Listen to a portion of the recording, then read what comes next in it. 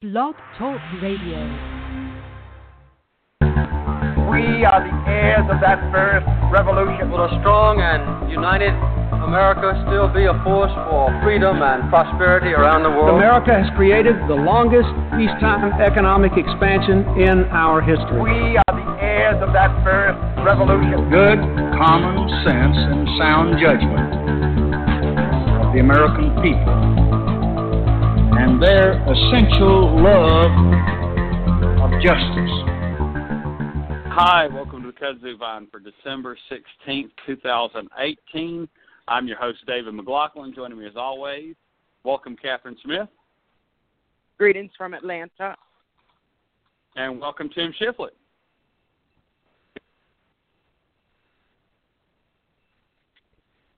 Tim, are you still there with us? Yes. Yeah, you're breaking up a little bit, Tim. Just let's keep working on it. But Tim Shiflett's also with us. Tonight, we're real excited about the show.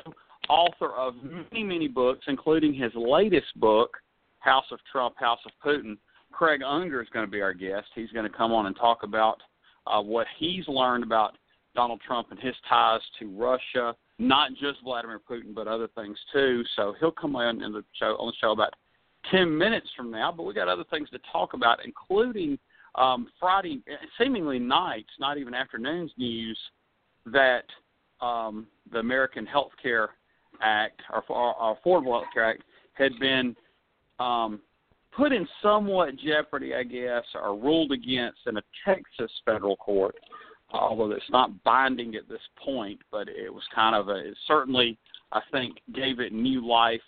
The repeal effort on the Republican side, even if it's no more than just this ruling. Catherine, were you kind of surprised that this even came up? I think we all knew it was coming, but I guess we thought it might be delayed, maybe partly because it seems to be such an important issue, and this seems to be, it hurts the overall act, but also at a time when people are embracing the Affordable Care Act. So I was a little surprised that the decision came down, but I think we were all expecting something to happen. Well, Tim, I know that assuming at least a year ago, they tried to repeal it, and it was unsuccessful. That was with a complete Republican control. They couldn't repeal it, and now the Democrats are going to take control in less than a month of the House of Representatives. So I just wasn't expecting anything more, although this was a judicial ruling instead. What are your thoughts? Well, they're not going to stop. The detractors of this law are just simply not going to stop. They didn't even get the hint during the election. They seemed to never learn. This issue was front and center, and they frankly lost on this issue. Of course, this is a right-wing judge that made this ruling, and like everyone else, judges bring their politics to the table. And it may go all the way to the Supreme Court. I imagine that they will keep doing this in the hopes that one day they'll just strike it down in the courts, because they're not going to be able to do it legislatively. No, and of course, there's so many political ramifications of this, but let's say it does get struck down, and we have another phase of American history that, where the health care issue has not been dealt with. We're talking about going back to Franklin Roosevelt and Harry Truman's administrations, Richard Nixon's administrations, somebody trying to deal with the health care system, and nothing significant really ever got done. And I think a lot of folks kind of felt that what Barack Obama did was a step on a road. By no means was this bill, the be-all, end-all fix for this health care issue, but it was a step in the right direction. if that got wiped away, Catherine, what would it say to particularly people kind of on the edge that depend on some type of, government assistance or some kind of government intervention for their health care? Well, it would be a big blow, and it would have a pretty incredible economic impact as well, because we know that healthcare spending is a huge piece of many of uninsured families, annual expenses. So, and if millions of people were then without the coverage of Obamacare or however you want to call it, I think it would be pretty devastating to a lot of those families and individuals. But I also think it would have an amazing impact on the health insurance companies and the healthcare providers as well. So I imagine nobody wins except the people who think it's unconstitutional. Well, and Catherine, you mentioned something about the economy. This ruling, or the ruling decision came out, stock market closed. Do you get any sense that this will directly impact the stock market, the news, or because they've had the weekend, then people will kind of take a wait-and-see attitude, and we won't see anything in the stock market on Monday? Oh, I'm not sure. I haven't really thought about its impact on the stock market, but it wouldn't surprise me if it did have an impact. Yeah, and to me that's one of the lesser thinking about long-term impact. Yeah, but people, some of these folks that predict these things, they have to plan for all options. Well, Tim, there's so many political angles, but one kind of told me about how excited the Republicans are about this. Chris Carr, the Attorney General of Georgia, I don't think he's the most conservative member of the Republican Party, either in our state or nationally by any means. He's not the, number one Tea Party advocate. He, sent out this press release talking, what great news this was for Georgians, and that, Georgia had been part of the effort to try to get this, the Affordable Health Care Act repealed. Was that kind of an indication to you about how pretty much, maybe not every single Republican, but the totality of the Republican Party views health care in our country? Well, it's how they view anything Barack Obama did. Let's put it that way. Anything he did, they want to wipe out Trump. I think Trump probably hit a nerve with all of them on that. This isn't a great health care law. This is Barack Obama's law, and he's just about ruined this country, and we've got to go back, and we've got to blah, blah, blah, blah, blah. They're going to find out, though. Didn't they just see what just happened in the election with this issue coming front and center, and they took a pasting all over the country? They didn't see that, and I'll tell you why that is. This law directly affects about 60 million people. If this ruling's allowed to stand, millions of people would be negatively impacted. Millions would be unable to purchase any insurance because of price. Millions would be kicked out of Medicaid. A lot of young adults would be removed from their parents' insurance, and that was a very popular item in Obamacare. People with pre-existing conditions, I guess they'd be out of luck again. Even Republicans were running on protecting people with pre-existing conditions.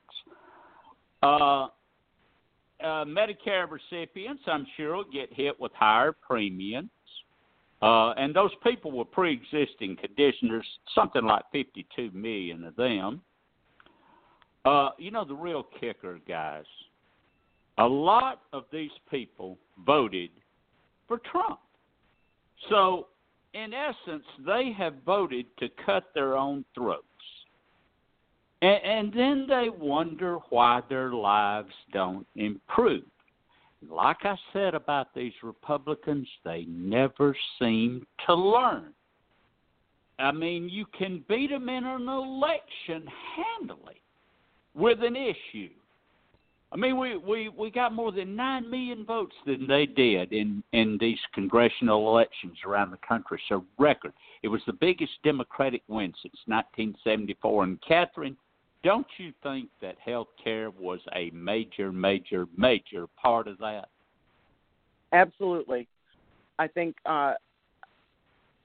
health care is a big concern to a lot of what we often refer to as the working poor and the middle class.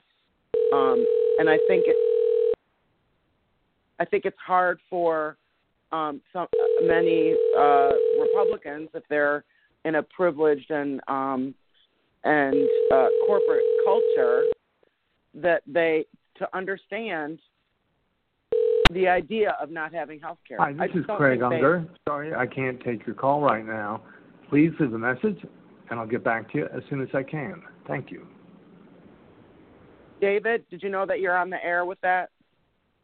I don't think David's on the air, to be honest with you. But I do think it's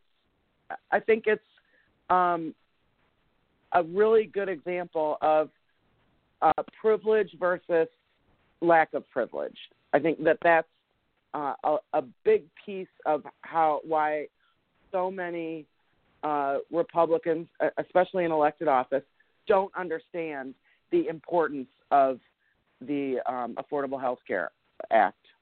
I really think that's a big piece of it. Well,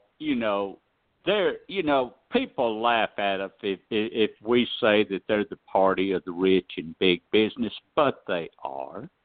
And they've always have been. And no matter what Trump or anyone else says, the Democrats are the party of the working people of this country. And they proved it with their legislation. I defy anyone on the other side to name me one piece of landmark legislation that the Republicans have passed for the working people of this country. I want to hear all about it.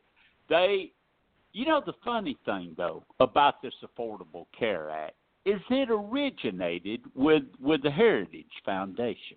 Right, exactly. This was,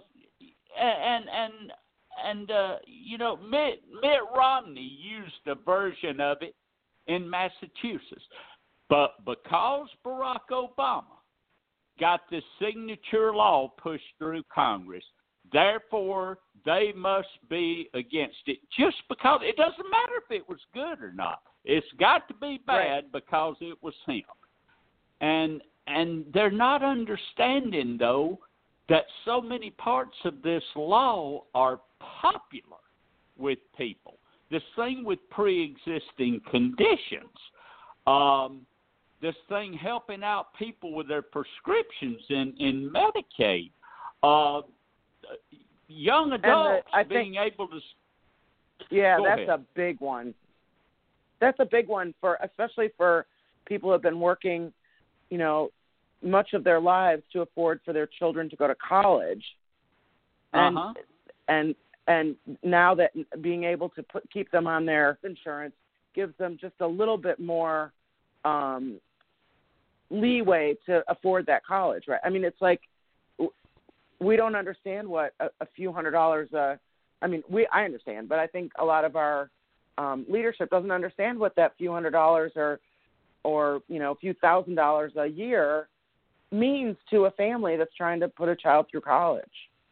It's a big deal, and and I think it's just hard for them to, if you're making hundreds of thousands or millions of dollars a year, you don't think about that.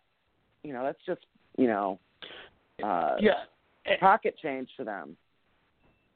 And something I find so frustrating is if we compared it to two other issues and the way the Republicans approach it, like education, their ideas, vouchers, our ideas, more public education, but then they at least have seemingly a plan. Or in the case of the environment, they say there's no problem. Well, with health care, the Republicans, I guess they know they have to admit that the explosion of healthcare costs and millions of people not having coverage is a problem, so they can't treat it like the environment and just say there is no problem. But then they don't have a separate solution that's different than the Democrats. You can say it's right or it's wrong, but they don't have a solution. It's kind of like they just need to come clean and be honest. Access to health care is for folks at a certain economic line and below, and that's not our base. Therefore, we don't care because it would get in the way of us providing tax cuts, which is our number one priority. And if they would be honest about it, we could still think they're wrong, but then voters would at least know where they stand. And then you could see, well, if they're going to be that honest, those voters in West Virginia, those voters in Kentucky and other places, a lot of places in rural America that have switched over to the Republican Party, when it got down to health care coverage and taking care of diabetes and taking care of, some drug issues, how would they feel about it then with that honesty? I mean, Tim, do you kind of see where I'm trying to frame it here? Yeah, but on the other hand, it goes back to something that we've talked about a lot before. These people are voting to cut their own throats. And if you cut your own throat, well, the guy that wanted to cut your throat's just going to stand there and watch you do it. I mean, this is an issue where they can do whatever they want to do with it, and they get your vote anyway. When you're voting against your own self-interest, and then you wonder why your self-interests are not served, what's wrong with it? We have one of the most ignorant voting electorates on this planet. We have to. I mean, why would a person who is on Obamacare or on Medicaid or something, why would they vote for these Republicans when the very candidates they're voting for are saying right on television, hey, I'm against this. I'm against the Affordable Care Act. It's bad for America. Socialized medicine, blah, blah, blah, blah, blah, blah, blah, blah, blah. And I just, why do you talk to people about this if you can't reason with them and make them see that they are harming themselves by the way that they vote? Yeah, I don't know. I mean, that's what, at least if people, the Republicans were honest, people would see. Now, somebody mentioned that this ruling came out prior to, it came out after the election, and the judge could have announced the ruling before the election. My question to you, Catherine, and then Tim, you can answer it, is I could possibly see two elections, federal elections, changing because of this. And that might have been Florida Senate, and that might have been Georgia 7. Other than those two, Georgia 7, I'm right. Other than those two close races that went Republican, if this would have been announced, let's say, October 20th, do you think anything else might have flipped, or do you even think those would have flipped?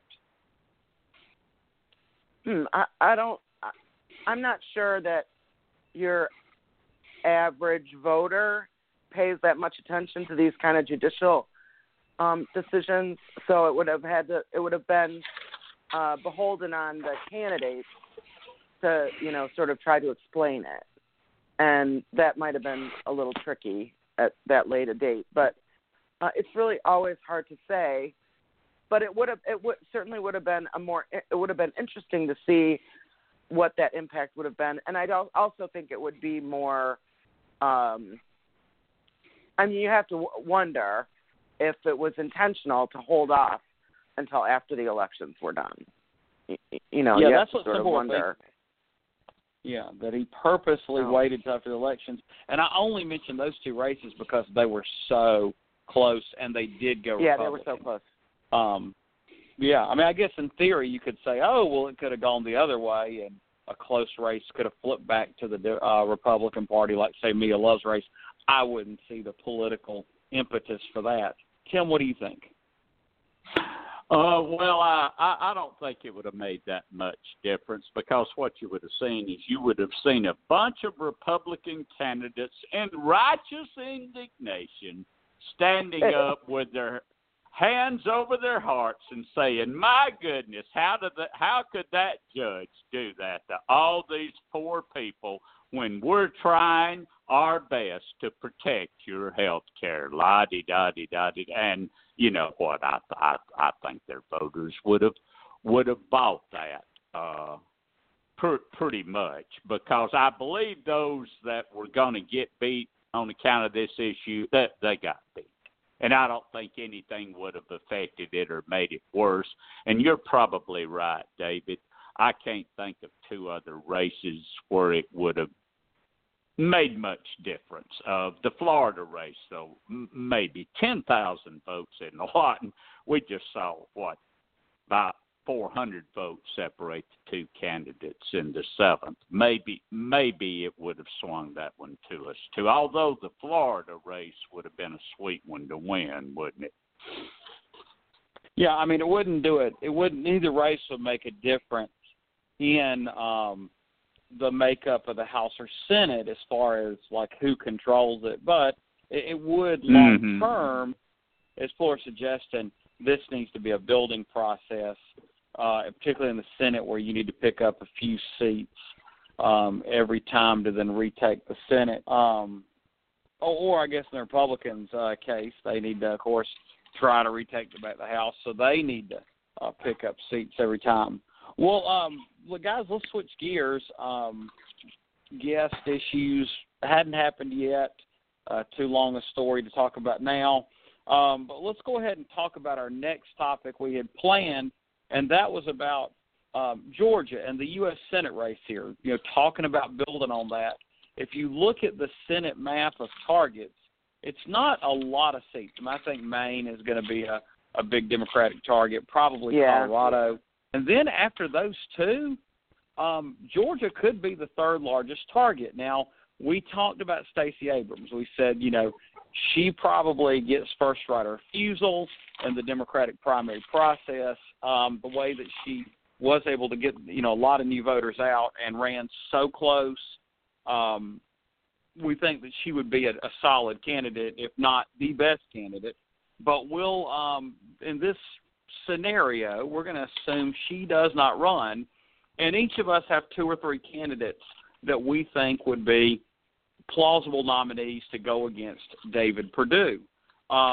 Tim, I'm going to let you. I think, do y'all want to go and tell all three of yours or all two of yours, or do you want to go one at a time, or what's the best way to do it, you think, Tim? All right, you're the host. You tell me. I'm ready either way. Well, let's do it this way. Let's try this. Tim, you tell me one. I'll tell one. We'll let Catherine tell one, and then we'll go back around. I'm assuming you have three, and I almost had four, but I'm more restricted to three, and I know Catherine has two. So, Tim, give us one. Let me just pick one out here. One that perhaps y'all may or may not have, but I'll start with my third choice, and that is Reverend Raphael Warnock from Ebenezer Baptist Church. He has not ruled out the possibility of running in this race. He is very articulate, a terrific speaker. The idea being with his candidacy that he could have a very excited African-American base on the order of excitement that Stacey Abrams produced. And it would be even larger because it's a presidential election. I don't think he could be attacked on religious reasons, even though, you know, somebody might try. He certainly would wear the mantra of an outsider. If you watch him on TV or on videos, very attractive-looking possible candidate. So there's one for me. Okay, I did have him on my list. Catherine, did you have him on yours, by the way? And I guess if we all have somebody, we ought to talk about them together. I did not have him on my list, but an excellent idea. Thank you, Tim. Mm-hmm. Yeah, and that's and good. I hope we have some unique choices so we don't have just the same 3 or 4 people.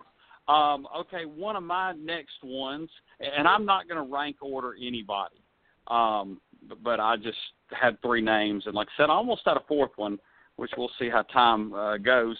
And Stacey Evans lost to Stacey Abrams.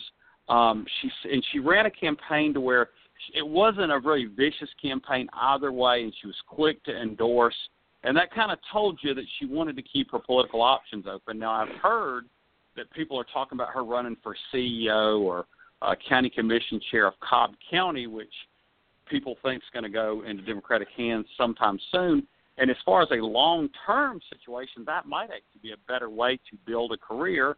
But if you know, it wasn't going to be a million people running, and it was going to be kind of like you run for the nomination, you get it, I think that a lot of Stacey Abrams' core supporters would probably support Stacey Evans because she wasn't, very contentious. And we did know she had that really good bio video that didn't get out there.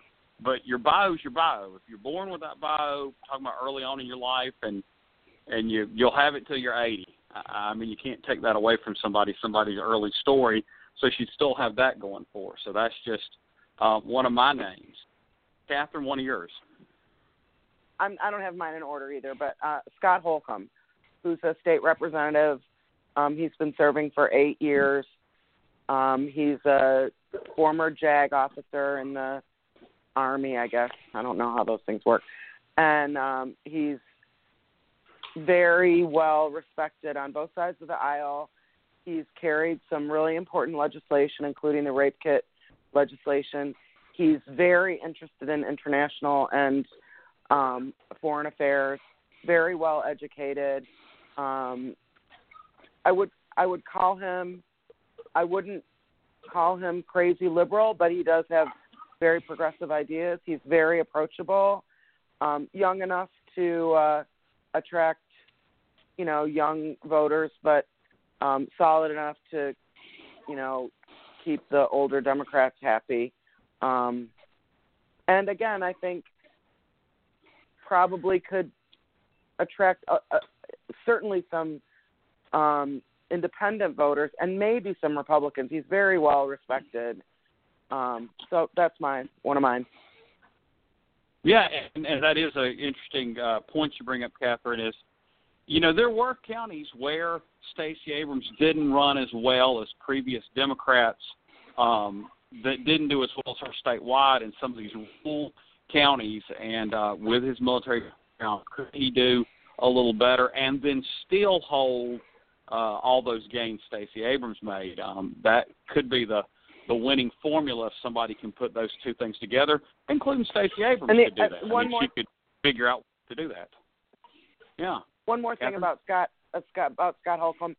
He did run for Secretary of State. It was a long time ago, and he didn't do very well. But I think he does understand what it means to run statewide, which not everybody does.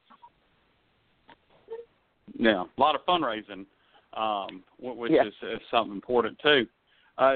Tim. Okay, let me go in a completely different direction here with the type of person I'm going to name, and I'd like to bring up the name of John Barra. Now, of course, he's a very different type of candidate from my first choice that I gave you a minute ago. The angle we're looking for here with him is electability. There's a very good case to be made that he ran better than any statewide Democrat ran this year. He came within a whisker of being the only statewide Democrat to be elected. He is moderate to conservative on many issues, but the angle here is that the presidential race will draw out excited Democrats to vote against Donald Trump in the suburbs and the metro area. And he, unlike many other candidates, might appeal to enough rural voters in Georgia to combine that vote with the massive Democratic vote in the metro area, propel him to a win. He's also a very attractive-looking candidate in person and on television, carries himself very well. Raising money would not be much of a problem for him. And so there's that choice. Yeah, and I do think this, and is that John Barrow, I get the sense that a lot of his vote that he got in some of these emerging Democratic counties, Stacey Abrams kind of lifted his boat, but he did run better in those rural counties. So the trick is who can be that person to get out that vote in DeKalb, Clayton, Gwinnett, Fulton, and then still run better in some of these smaller counties. It's figuring those two things out with the same candidate that's going to be the trick, and I kind of have a feeling that he, like I said, he had his boat lifted by somebody else. Catherine, any thoughts on John Barrow? Oh,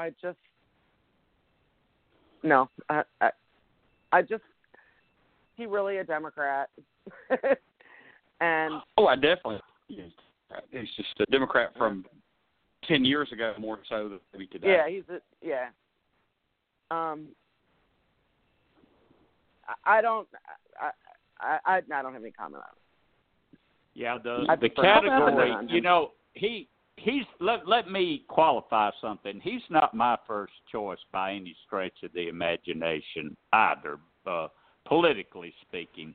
But the category is we're kind of backed in a corner here because you won't let us use Stacey Abrams, David. Yeah. So we're having to go out and find three people that we think could win the race. So that's basically what I'm doing. Yeah. I can't help but think of some of his votes in Congress, and I just, I mean, I agree. He's probably among those that could come close to winning or even win, but I'm not sure that's such a win in my book for me. Well, and I think there are different times and places to where people are going to be. And one thing we do have to remember is if somebody says, I'm more comfortable in Bill Clinton's Democratic Party than I am in, say, Bernie Sanders' Democratic Party, even though he's not a Democrat. But at the end of the day, I'm still a Democrat in 2018. We still have to understand those people are still Democrats and have a big enough tent. You know what I say about that big tent. You know what I say about that big tent, David? Sometimes you got to put those flaps down. Well, if you have a minority, if you have a party that's in the minority, it's a big you have tent. to grow it. Yeah, you have to have.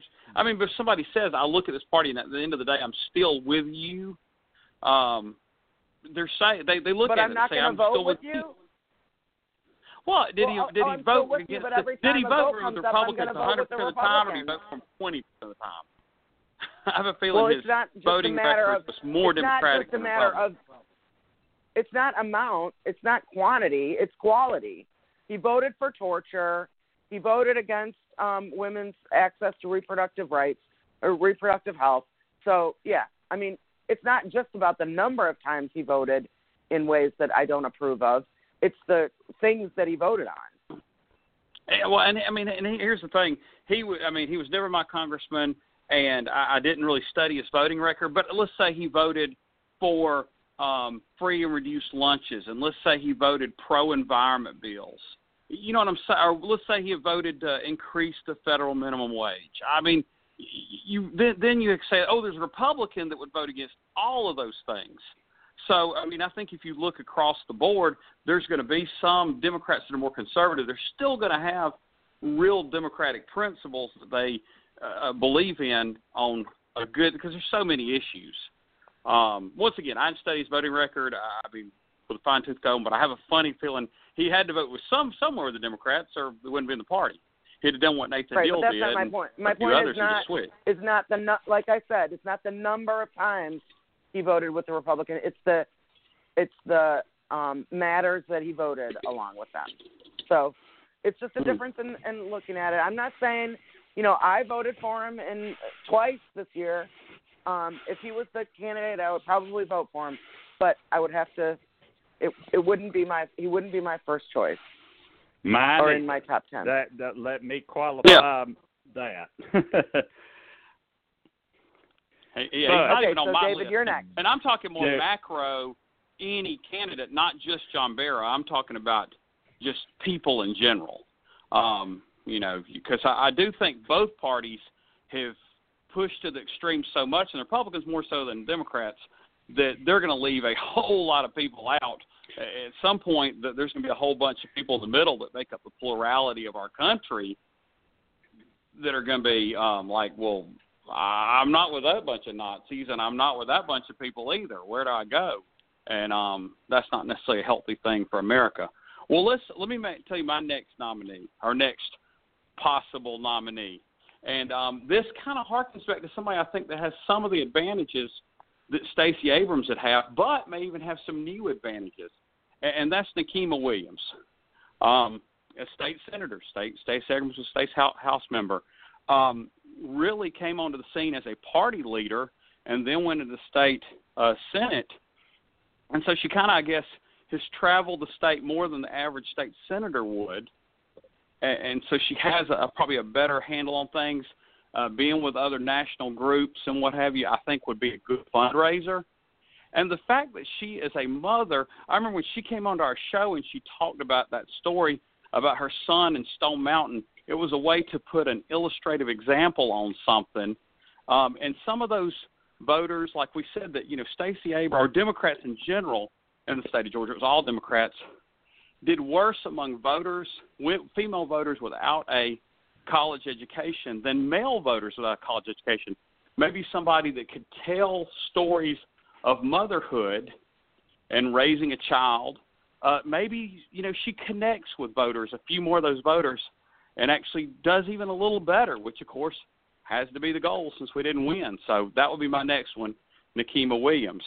Tim, any thoughts? Yeah, actually, I had her down as a possibility. With the thought that the presidential race and her together combined for a massive turnout in Metro, she could follow essentially the same formula I think that Stacey Abrams followed, but I believe she could pull it off because there would be, an increased turnout for the presidential election. So I think that's a good choice, don't you, Catherine? I do, and she crossed my mind, but I wasn't sure. I don't know. For some reason, she didn't make my list. I'm not sure why now that I think about it. But yes, and she also has experience statewide in nonprofit work. So she does have, not just as a Democratic leader, but also in the work that she did for Planned Parenthood took her around the state. So, and yes, she'd be a great fundraiser. She has a lot of national attention. She was just there was a feature about her in Fortune magazine or some national magazine just last week. So, yeah, great choice. And Catherine, I'm going to ask you about the angle of a person that, and it's not fair. I'm just going to tell you it's not fair. But if someone's a mother and can talk about that to other women that are mothers and can connect, do you think that's any kind of advantage of a person that's single or to a person that's single? Probably right, unfortunately. I think there might be some validity to that. On the other hand, there's also the concern about, how much time they might have to, get the work done. I don't think that's a question for Nikema. I mean, obviously she's like a Wonder Woman when it comes to, making time for everything. I don't know how she does it. I don't know how she sleeps. I don't know I don't understand it. But But I do think that sometimes comes up. People are like, well, what, should, some people think that, that mothers should be home with their babies or want to be home with their children and might not make the commitment. I don't agree with either of those. I don't agree with either of those ideas that a parent is a better candidate or that, should be home with their babies. Neither of those are in my my rule book, but I do think some people think about that. The other thing about Nekima is that she's very personable and approachable, which was something that I think was a little bit of a hit on Stacey Abrams. I think she worked really hard to change that, but I don't think it would be as much of a challenge for Nekima. Yeah, and you mentioned about having time. Maybe that's why Rich Russell was able to embed himself so quickly in the leadership of the Senate years ago, is because he was a single male that lived and ate and did nothing but be up. And that would be an advantage back then for the person we took off the table, Stacey Abrams. That's why she was able to register. She could focus all that extra time and to her benefit. So there's always going to be a plus and a minus in any aspect of your life. At the end of the day, you just got to live your life. Yeah. So, Catherine, you're next person. Teresa Tomlinson, the mayor of Columbus, Georgia. She's talked about running statewide before. I think her term will be up, and I don't know if she's term limited or not.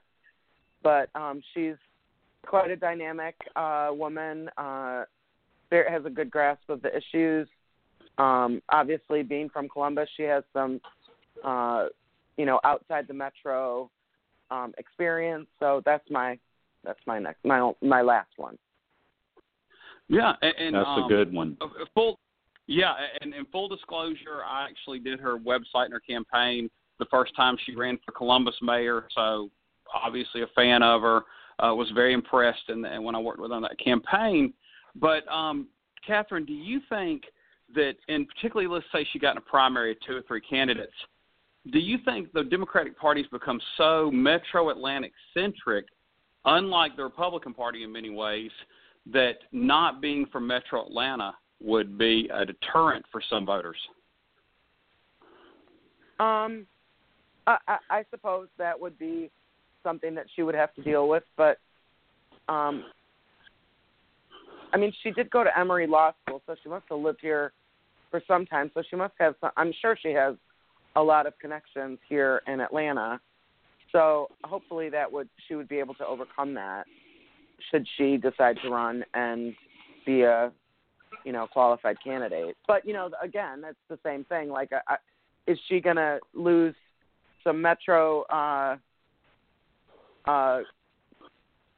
momentum, but gain some rural Georgia momentum, whereas someone from Metro Atlanta, like Scott Holcomb, going to lose some rural momentum but gain Metro?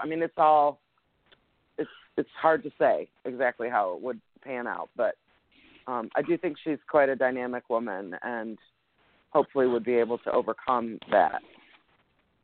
Yeah, and once again, that's unfair. As long as you're from somewhere between Dade, Rabun, Seminole, and Glenn counties, you're within the state of Georgia, so that's all it calls for. So wherever you brought up in Georgia or live in Georgia, learn from that and bring something to all Georgians now. Tim, your thoughts on? Yeah, but nobody ever said Teresa politics was fair. No, yeah, that's definitely true, not, Catherine. But you know what she would have to run on is she just had a terrific run as the mayor down there. She really had 2 very good terms, and she's got a lot of stuff that she can point to. She was strong on crime. She had this program with adopting pets, which would be very. Who doesn't love their dogs and cats? I mean, it sounds silly, but who doesn't? and that sort of thing, it'll get you votes. She was, I believe, the first female mayor of Columbus, and I believe, they have metro government down there, and I believe that she was the first person to get reelected since metro government came into being down there in Columbus. She had a thing going called Uptown, where she rejuvenated or led a renaissance, I guess you would say, of the city's downtown area. She did a lot of good stuff that she can point to. It's a great thing when you can run for an office and point to your record previous office with pride. Not that many can do that, brother. She certainly can. And she's going to be looking for a job. She is going to be out of office here in just a few weeks. And people have been, as Catherine mentioned, trying to urge her to run either in 2020 or 2022. I think what I really think will happen is whatever Stacey Abrams runs for, she'll run for the other thing. Don't y'all? If Stacey Abrams runs, no, seriously, if Stacey Abrams runs for the Senate, she'll wait and run for governor, and vice versa. If Abrams decides she wants another shot at governor, I believe that Mayor Tomlinson will come forward and run for the Senate, and I think she'll be a very formidable candidate. Yeah.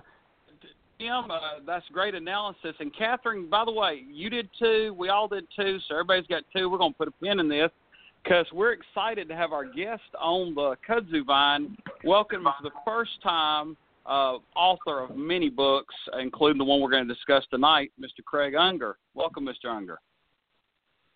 Thank you for having me. Oh, yes. Well, like I said, we'd love to discuss some of your other books, but really we're going to have to spend the rest of our time on your latest book, House of Trump, House of Putin. Just kind of tell our listeners, how did you come about wanting to write about this particular book at this particular time? Well, when Trump was elected, I was stunned. I've lived here in New York for about 40 years, and those of us who knew him, one indication is that Manhattan, I believe Hillary Clinton won about 90% of the vote. So I wanted to get, as soon as I heard about reports of Russian interference in the election, I started investigating, and I wanted to know how did this happen? When did it begin? And I went back more than 35 years, and I saw that Russian mafia in New York had been using Trump real estate to launder money. And I think this is how it began. What happened was, to me, perhaps the most successful intelligence operation of our times. You have Russia installing a Russian asset in the White House. And I wanted to see how and why did this begin. And I think it began with the Russian mafia laundering money through Trump real estate in the 80s. And that's how the Russians sort of gradually seduced Donald Trump. Yes, I'm doing some research for this. I heard you use the year 1984, which Donald Trump was right in the middle of the USFL. That's the whole reason he could be in my mindset, because I was still a boy and he had just stolen Herschel Walker away from the Georgia Bulldogs. So, I've been suspect of him since the early 80s after that move. But one more question before I pass it along.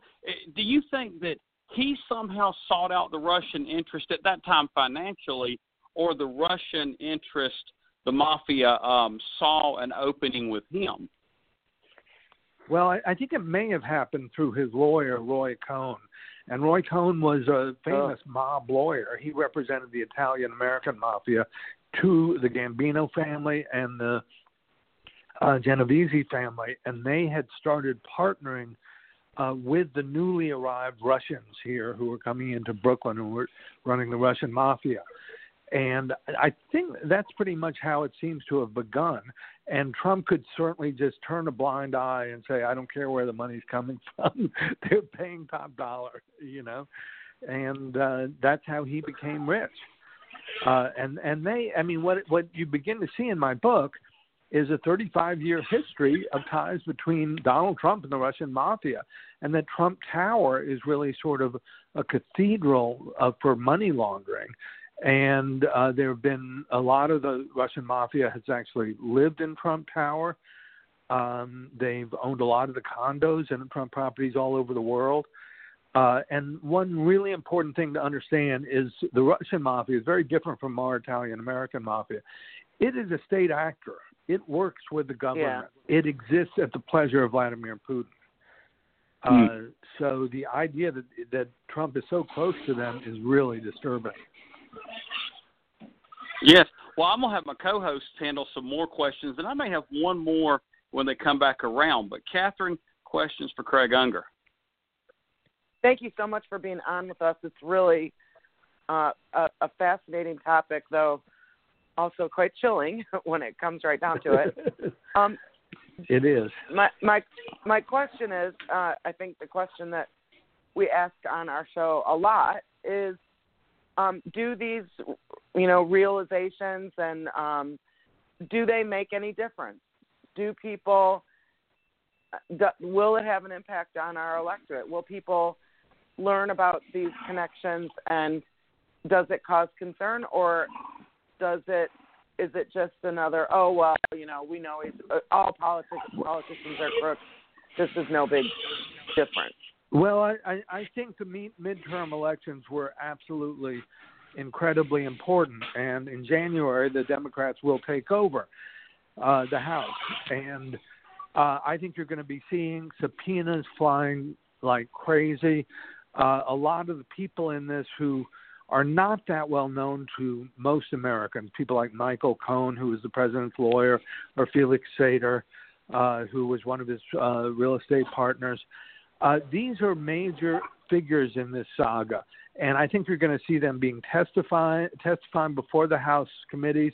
It's going to be a very different kind of investigation now that Democrats are in power. And Mueller, of course, has, I think, a few more bombshells that are going to explode. So I think this thing is really about to really unravel. The dam is about to burst. Well, we can only hope that that's the case. Well, exactly. I'm going to turn it. I'm going to give it back to Tim for some questions. Thank you, Mr. Unger. Thank you for being with us tonight. We appreciate it. And so we come to this question.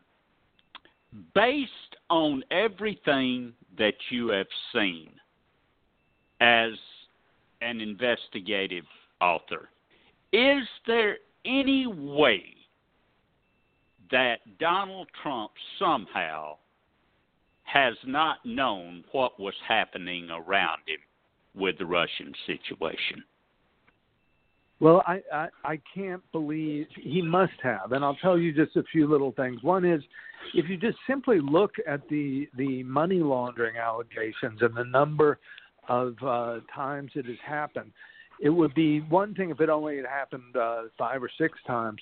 But one investigation shows at least 1,300 Trump condos in the United States alone appear to have been part of money laundering. That is, these were all cash transactions through anonymous shell companies.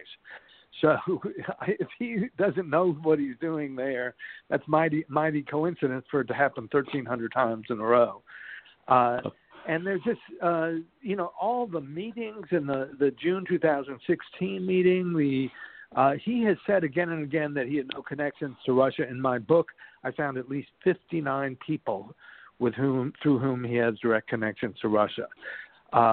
Many of these people are in the Russian mafia. I mean, these were people on the FBI's most wanted list. He's been laundering money for them for years. And I just think you see a level of corruption that is astonishing. Mm-hmm. All right, let's go all the way to the other end of this thing.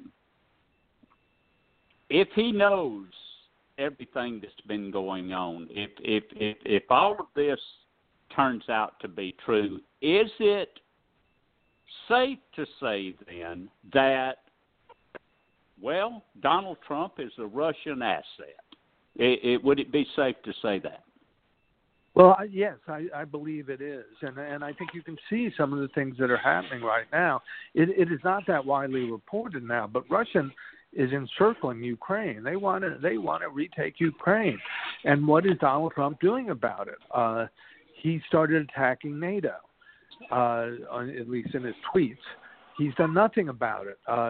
He wants to lift all the sanctions for Putin's oligarchs. He's doing, insofar as he can, about everything he can to aid Vladimir Putin. Putin wants to destroy the Western alliance, the relationship between Europe and the United States. We've been allies for 70 years. It's been a very, very productive alliance economically, militarily. He wants to destroy that alliance, and Donald Trump is doing his bidding. Mm-hmm.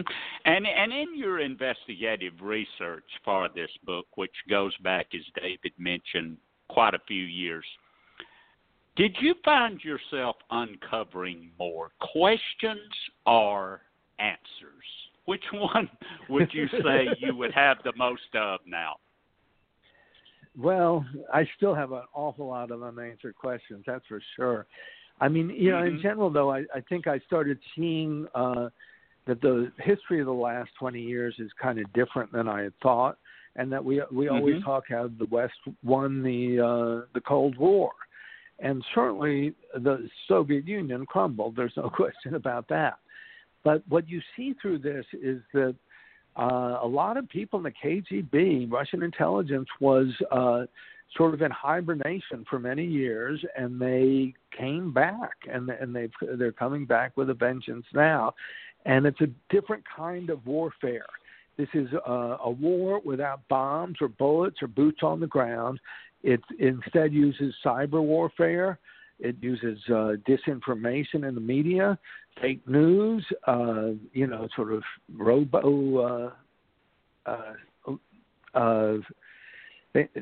email stuff, and they've been very, very effective. Mm-hmm.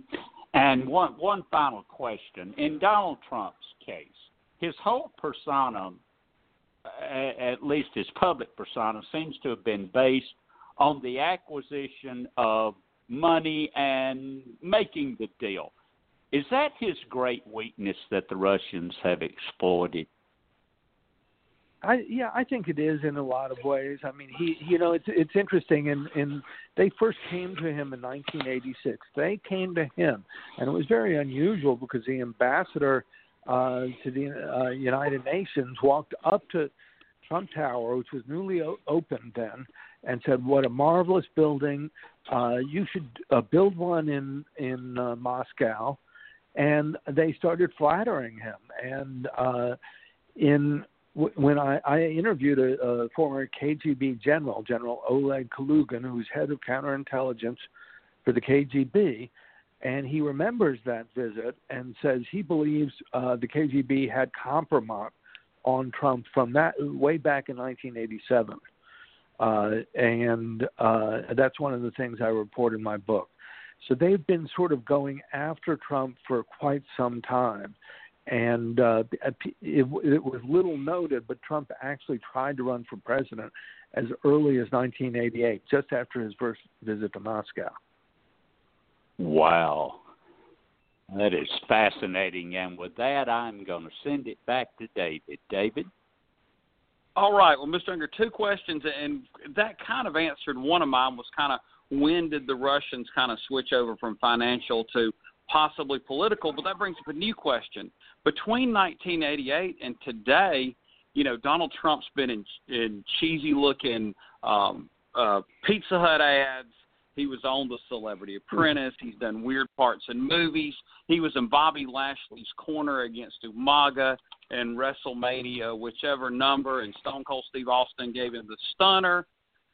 What in the world were the Russians thinking when all this nonsense is going on about their political asset at this point? Right.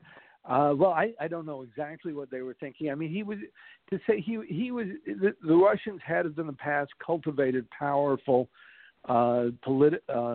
business people in the United States, going back to Armand Hammer, an oil executive who was quite friendly back in the days of the Soviet Union. So it's not unusual for them to go after a big businessman. Trump is, he's his own character. He's this weird, sort of cartoon-like character who, he's very much like pro wrestling, right? I mean, I don't know. I get some people, it's part of the culture. And I think he has that kind of appeal, which is very much against, to think of that kind of person who's so undisciplined as an intelligence asset is very weird. I mean, it just does not compute. But I think the Russians had businesses going in Trump Tower. One called Bayrock Group was a real estate development company, and they were working with Trump. They're developing properties, licensing his name, and you saw through them a lot of money being laundered in Russian flight capital and from the Russian mafia, both in funding the development buildings that were $400 or $500 million each, but also in selling the luxury condos once they were completed. Yes, and one more question I had for you just about this topic is you've uncovered an incredible amount of research through this book, through some articles, I believe, leading up to it. Do you have any idea if Robert Mueller and the Mueller team have, read your book and tried to investigate further in their investigation? Right. Well, I do know the House Intelligence Committee has, so that may be coming up in January in some of the hearings.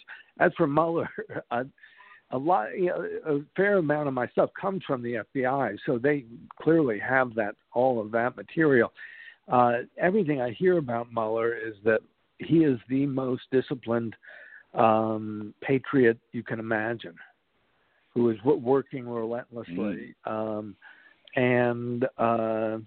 It's very impressive watching his operation when you see the kind of discipline, and it's had no leaks whatsoever so far compared to the White House at the same time. Yes. Well, I'm assuming you'll continue to do research on this topic. Is that correct? Absolutely. This isn't over yet. How it will unravel is anybody's guess, but I think the next year it's going to be, I think the dam is about to break. I think there's going to be a lot of news day after day after day. Yes. Well, with that in mind, first, before we let you go, in addition to, purchasing your books and reading them, where are some other places people can read your work or your thoughts on either social media or newspaper articles or what have you? Right. Well, I'm starting to tweet a fair amount, so I probably do that 3 or 4 things a day. And when I have new articles, and my Twitter name is @CraigUnger, one word. And so when I write new articles, I generally tweet them. Sometimes I just comment on what's going on in the news. Yes. Well, this was super informative, just as the rest of your work is. And so, if possible, maybe somewhere down the line, there'll be some more research we can have you on. And also, you have other books. I mean, your book about Karl Rove, your book about female voters would be fascinating, I'm sure, to everybody out there listening to us. Right, absolutely. No, I'd love to come back, and thank you for having me. Thank you very much for being on with us. Yes, all right. Thank you again, Craig Unger, just a fascinating political investigative journalist. Just lucky to have him on the show. Go ahead, if you purchase his book, House of Trump, House of Putin, wherever books are sold, online, all those things. And he has other books. Seriously, I looked at some of the topics, and I was like, particularly those two grabbed me because, female voters, that's relevant almost any time. And to me, Karl Rove is one of the more interesting political operatives in the past 25 years. And you got to think that as soon as the era of Trump is over, he may have another candidate more in the regular Republican vein. So I thought that was interesting too. Guys, we're right at the end of the show, but we still have 2 more candidates to go. Do y'all want to put a pin in that till next week, or do you want to go ahead and do 2 more? Catherine, Tim? We are running way over, so we probably ought to go ahead and sign it off. Yeah, let's do it. Yeah, that's let's okay. We'll talk to you next week. Yeah, let's put a pin. We can do that. We're just lucky to have Mr. Unger call in and get that interview in its totality. So until next week, been the Kudzu Vine. Good night. Good night, y'all. Night, everybody.